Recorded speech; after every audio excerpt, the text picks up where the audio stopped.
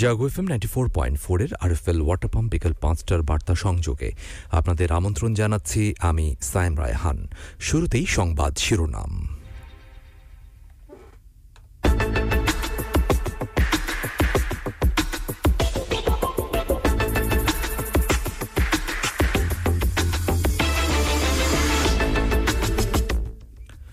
Russia Ukraine যুদ্ধের প্রভাবে সুদহার বাড়িয়েছে উন্নয়ন অংশীদাররা, বললেন প্রধানমন্ত্রী।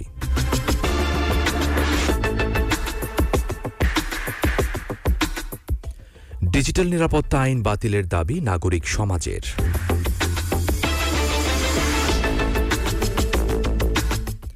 ব্যাংক দেউলিয়া হলেও জনগণের আমানত সুরক্ষিত, বললেন বাইডেন।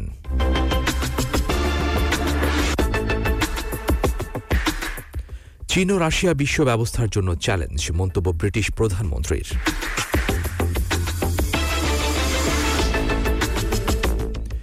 এবং উইকেট হাতে রেখেও শেষ ৫ ওভারে হতাশার ব্যাটিং বাংলাদেশের।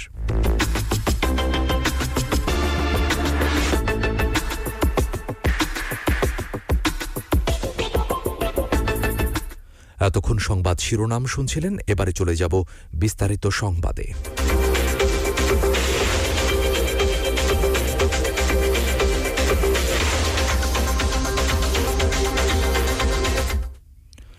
রাশিয়া ইউক্রেন যুদ্ধের মাঝে উন্নয়ন সহযোগীরা তাদের সুদহার বাড়ানোয় বিভিন্ন প্রকল্প অর্থনৈতিকভাবে অকার্যকর হয়ে উঠেছে বলে জানিয়েছেন প্রধানমন্ত্রী শেখ হাসিনা।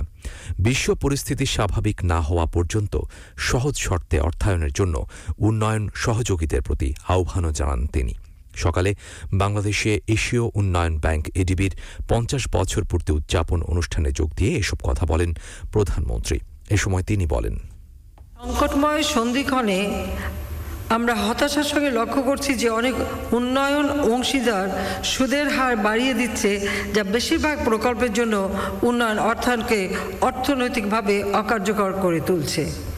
অতএব একাধিক অর্থনৈতিক ধাক্কার প্রভাব মোকাবেলায় আমাদের মধ্যে সমন্বয় গড়ে তোলা অত্যন্ত জরুরি। বৈশ্বিক অর্থনীতি তার স্বাভাবিক অবস্থানে ফিরে না আসা পর্যন্ত এজন্য সহজ শর্তে অর্থায়ন অব্যাহত রাখা প্রয়োজন।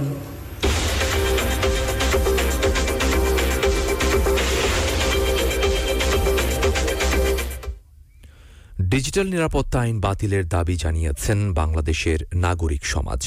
আইন, বিচার ও সংসদ বিষয়ক মন্ত্রী আনিসুল হকের সঙ্গে আইনটি নিয়ে আলোচনা করে এ দাবি জানান নাগরিক সমাজের প্রতিনিধিরা।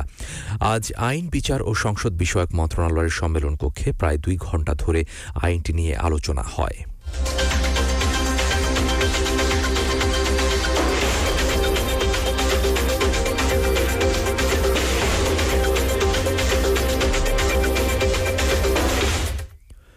বিএনপি নির্বাচন আতঙ্ক থেকে সুষ্ঠু ও শান্তিপূর্ণ পরিবেশ বিনষ্টের ষড়যন্ত্রে লিপ্ত রয়েছে বলে মন্তব্য করেছেন আওয়ামী লীগ সাধারণ সম্পাদক এবং সড়ক পরিবহন ও সেতুমন্ত্রী ওবায়দুল কাদের। আজ এক বিবৃতিতে তিনি একথা বলেন। তিনি বলেন, আন্দোলনে জনগণের সাড়া না পেয়ে বিএনপি নেতারা প্রতিনিয়ত উস্কানিমূলক বক্তব্য প্রদান করে যাচ্ছে।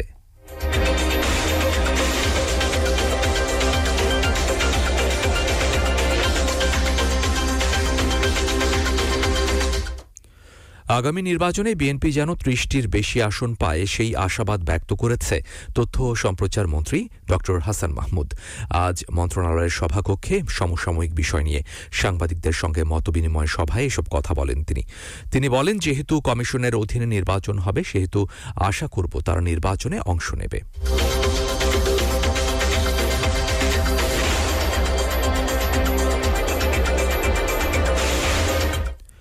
এবারে আন্তর্জাতিক প্রসঙ্গ।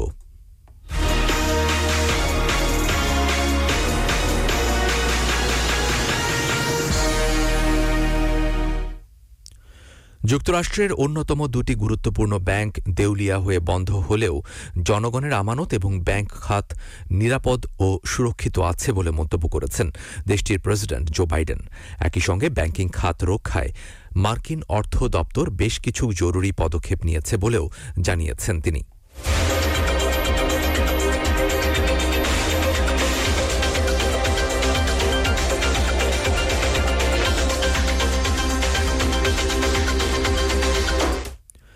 ব্রিটিশ প্রধানমন্ত্রী ঋষি সুনাক বলেছেন, চীন ও রাশিয়া বর্তমান বিশ্ব ব্যবস্থার জন্য পদ্ধতিগত চ্যালেঞ্জ। তবে ব্রিটেন আবারও ঘুরে দাঁড়িয়েছে এবং যে কোনো চ্যালেঞ্জ মোকাবেলা করতে প্রস্তুত। এনবিসি নিউজকে এক সাক্ষাৎকারে এসব কথা বলেন তিনি।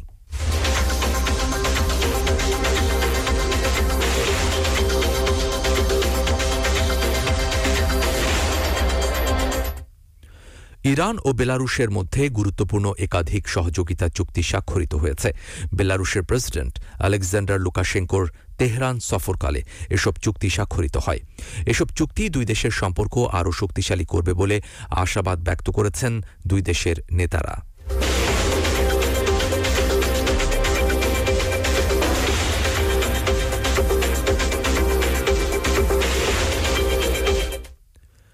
জাতিসংঘের পৃষ্ঠপোষকতায় আয়োজিত পর্যটন বিষয়ক একটি সম্মেলনে অংশ নিতে ইসরায়েলি প্রতিনিধি দলের ভিসা আবেদন বাতিল করেছে সৌদি আরব। তেহরান ও রিয়াদের কূটনৈতিক সম্পর্ক পুনঃস্থাপনে ঐকমত্য নিয়ে আলোচনার মধ্যে ইসরায়েলি প্রতিনিধি দলের ভিসা আবেদন প্রত্যাখ্যানের খবর এল।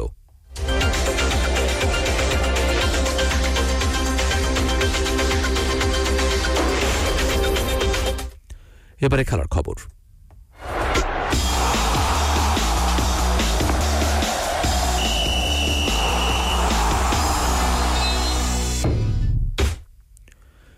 পনেরো ওভার শেষ ছিল, 1 উইকেটে 131, হাতে 9 উইকেট।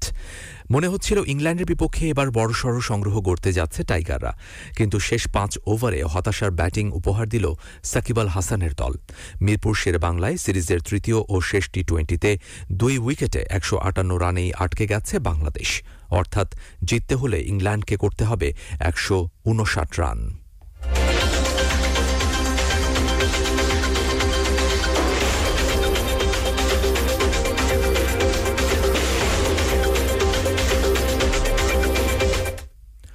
ভারতের বিপক্ষে শেষ 2 টেস্ট নিয়মিত অধিনায়ক প্যাট কামিন্সকে ছাড়াই খেলতে হয়েছে অস্ট্রেলিয়াকে। মায়ের অসুস্থতার কারণে দেশে ফিরে যান কামিন্স। এরই মধ্যে কামিন্সের অসুস্থ মা মৃত্যুবরণ করেছেন।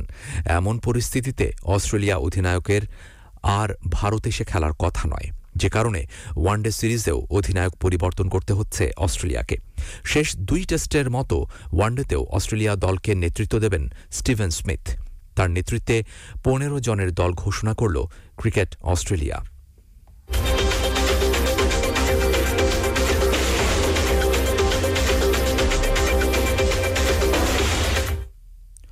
আরএফএল ওয়াটার পাম্প বিকেল 5টার বার্তা সংযোগ এ পর্যন্তই। প্রতি মুহূর্তের সংবাদ, বিনোদন, খেলাধুলা ও লাইফস্টাইলের আপডেট জানতে ভিজিট করুন jagonews24.com। আমাদের পরবর্তী সংবাদ তরঙ্গ সন্ধ্যে 7টায় শোনার আমন্ত্রণ জানিয়ে আমি সায়েম রায়হান বিদায় নিচ্ছি। শুভেচ্ছা সবাইকে।